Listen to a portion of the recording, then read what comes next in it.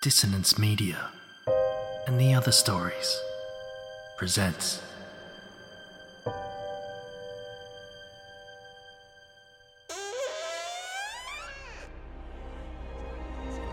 Step into the abyss of After the Gloaming, a gothic fiction podcast that delves into the depths of human emotion.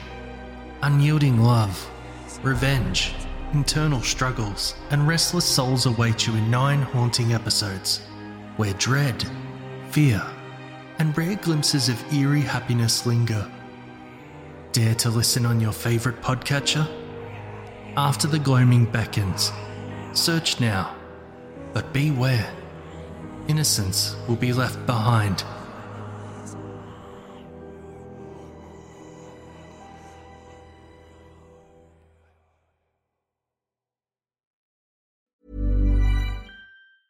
There's never been a faster or easier way to start your weight loss journey than with PlushCare.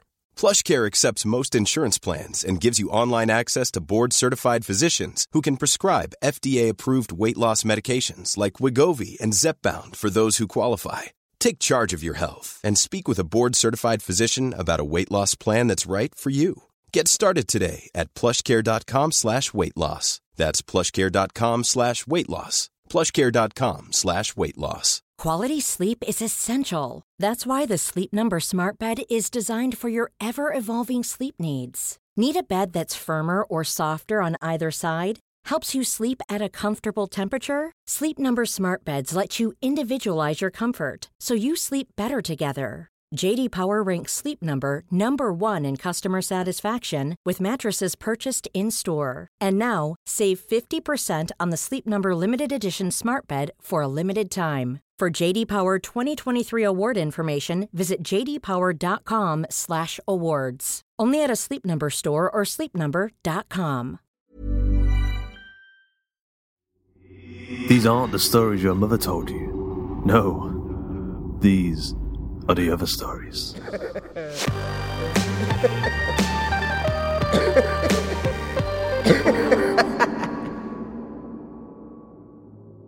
If you're a writer and you're listening to this right now and you're not going to submit a story to our current open submission call for the Other Stories podcast, then we're just going to have to get out a magic flute and summon a dragon zord to come and steal your sandwiches.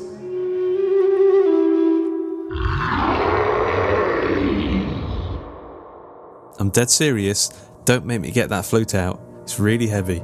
Go to theotherstories.net/submissions for more details, and you can submit a story to the themes of time travel, alternative realities, space, post-apocalypse mythology, and doppelgangers. Once again, that's theotherstories.net/submissions. Just know I've got the flute. It's in my pocket, just in case.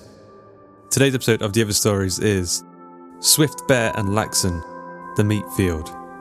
Written by Richard Reynolds and narrated by Persephone Rose. They called him Swift Bear. His own people turned their back on him on account of his being some sort of freak of nature. Faster than any horse and the strongest sumbitch I ever seen. Prone to visions of his heathen bear god, putting him on track of unnatural abominations, meaning nothing but harm.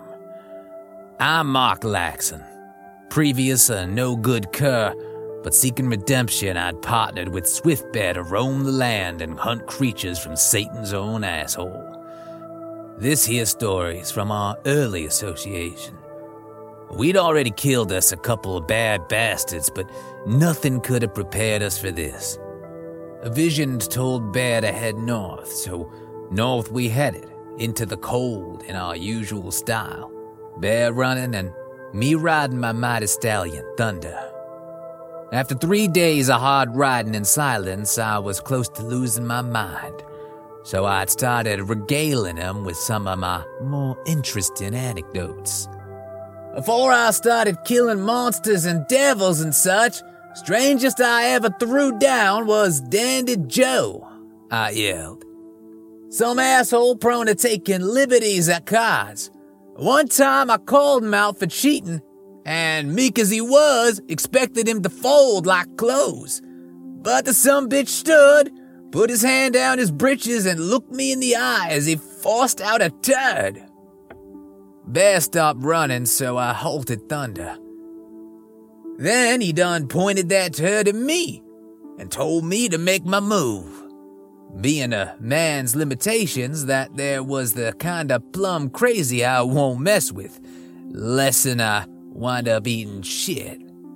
I done forfeited that game. Bear was looking sorta revulsed. What? That's entertaining. Bear cut in. You talk too much. Look, listen, smell. I took a deep breath. Something was off. What is that? Smells kinda like a filthy cooch or something. Death, Bear says, and pointed up. no birds, no sound but wind. Then he was off again, fast than ever. And soon enough we gets to a town named Purity. That rancid stink was stronger hereabouts. Purity seemed to be a ghost town, but Bear, he could hear better than most, see, so he didn't have no trouble finding the people. He tried the doors of the little chapel, but found them locked, so he done yanked them open, whereupon the 20 or so folks inside screamed like all hell, looking half mad with fright. "Whoa!" I called out. "We're here to help, maybe. This here's Swift Bear, and I'm Laxon, and dealing with evil business is our purview, so y'alls need to tell us where all the people's at." "We're all that's left, mister," someone hollered. "Close the doors, it's coming back," shouted another. Ain't no doors keeping it out. An old boy pipped up. We're goners. "All right," I shouted over the clamor. "Calm your high-strung asses down, one at a time." The preacher stepped forward, scared as a rest. "It's the devil himself, sir. He brings the death of all life." "Christ alive," I interrupted, a mite frustrated. "Can someone just tell us the facts of the thing?" Finally, a lady stepped from the huddle and started talking sense. "Things have been strange for a while. First the animals went. Hunters were coming home talking about how the woods and prairies was hunted out. Big game, little critters, gone. Then maybe a month ago, word came down that Lago, town up north, had cleared out. Everyone gone without a word.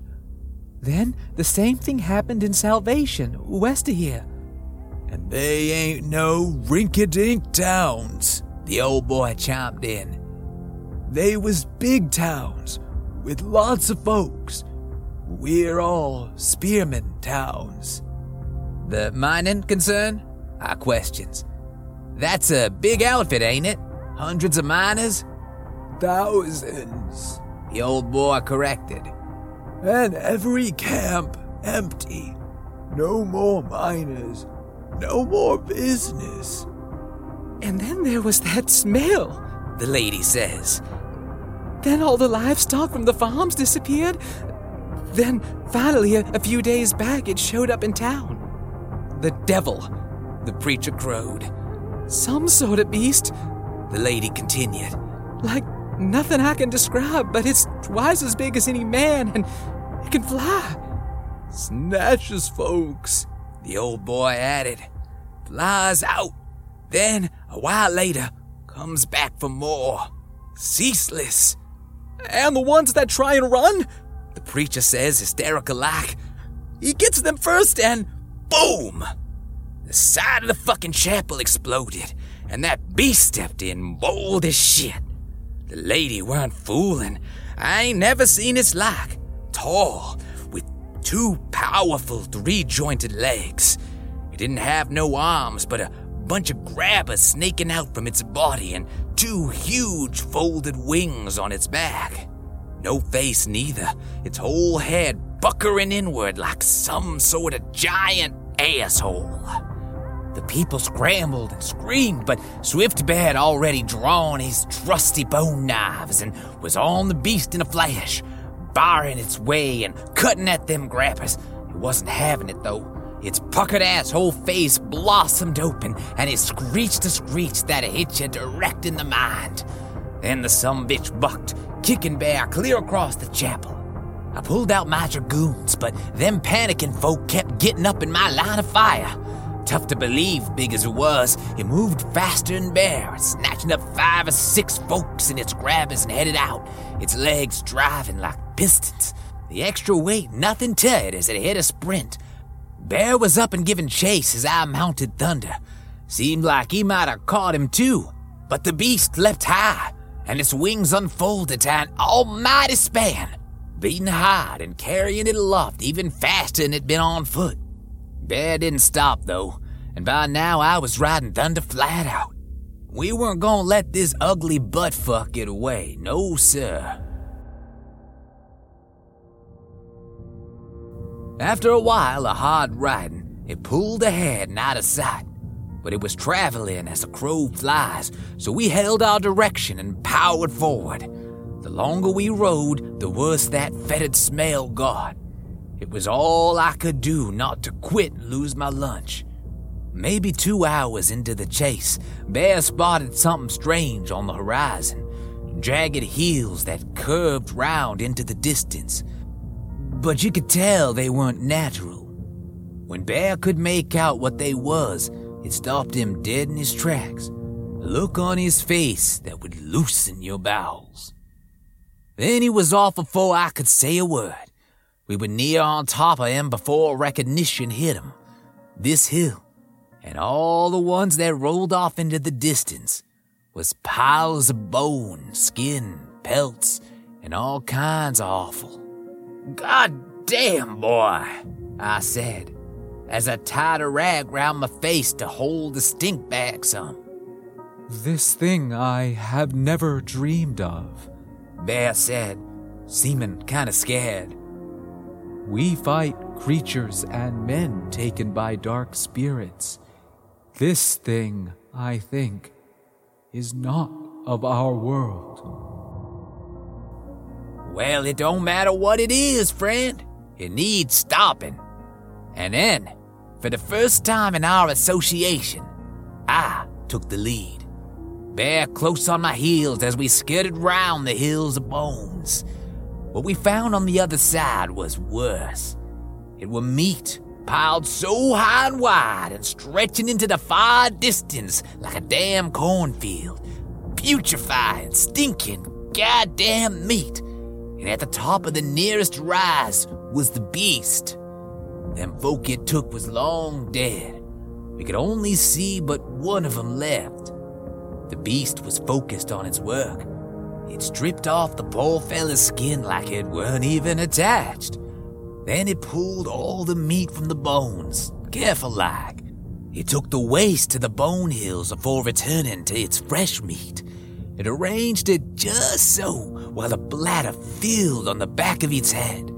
Then its asshole face opened and spewed out thick muck that looked to be fusing the new meat to the rest, maybe preserving it some too. I seen about all I could take, and fool I am, pulled and shot, but only grazed his wing.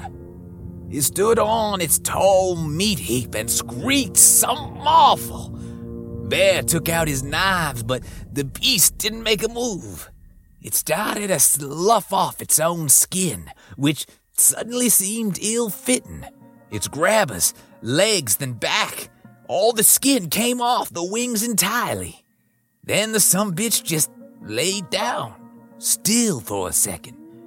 Then a burst of thick muck geysered from the asshole mouth, covering itself and binding it to its meaty collection, leaving it deathly still.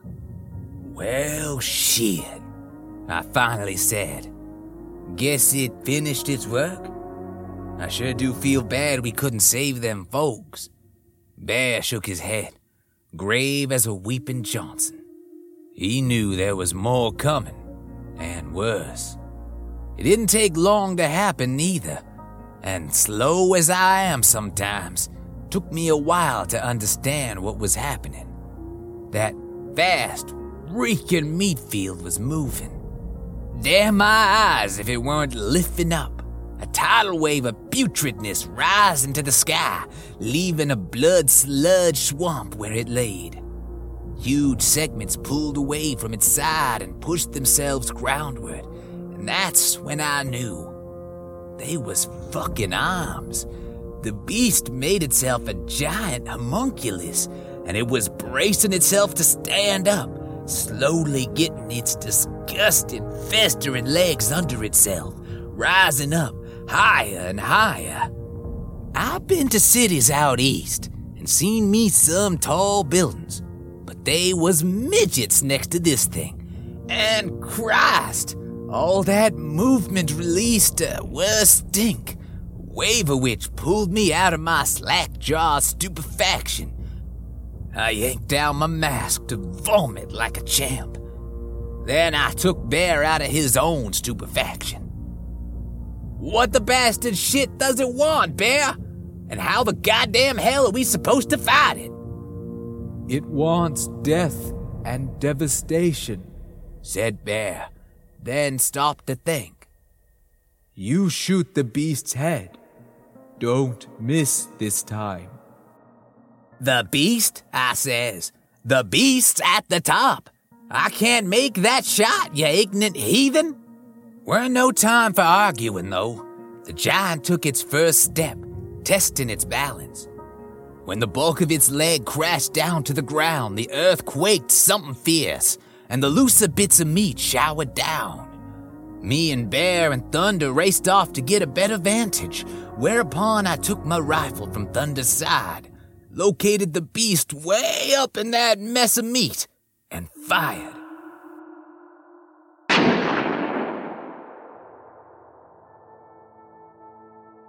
Best shot I ever did make. Got it square in its asshole face for all the good it done. The homunculus lifted its enormous leg, and we ran like hell, just knowing it was fixing to stomp us to mush. It missed us, but the impact sent out shock waves that caused them bone hills to spill on down.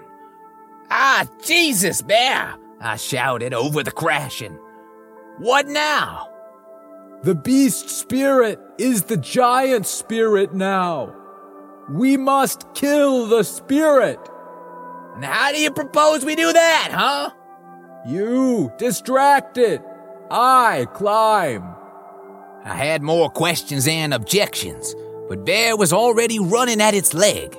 He jumped up and plunged his knives into the gray meat, using them as climbing instruments, making his way up one stab at a time. That giant didn't like it none, and stamped its leg again. Bear held fast and got out of the way. It was about time I did my part. Getting Thunder some ways in front of it, I emptied my rifle into the beast up top. It tried swinging a kick at me, but missed. Only by a prick hair, mind you. Bear was making good time, nearly halfway up already, climbing like a gecko despite the meat being slick with thickened blood and rat slime. I circled Thunder back, pulled my Colts, and slowly emptied them into the beast's husk too, near getting stomped 3 more times.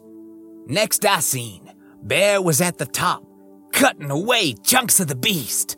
Then, at the meat behind it, the sumbitch was tunneling in, pushing himself into that flesh. I could barely imagine how grim it was in there. I gagged just watching him. The homunculus must have knew the score, 'cause it was flailing wild. Until it weren't.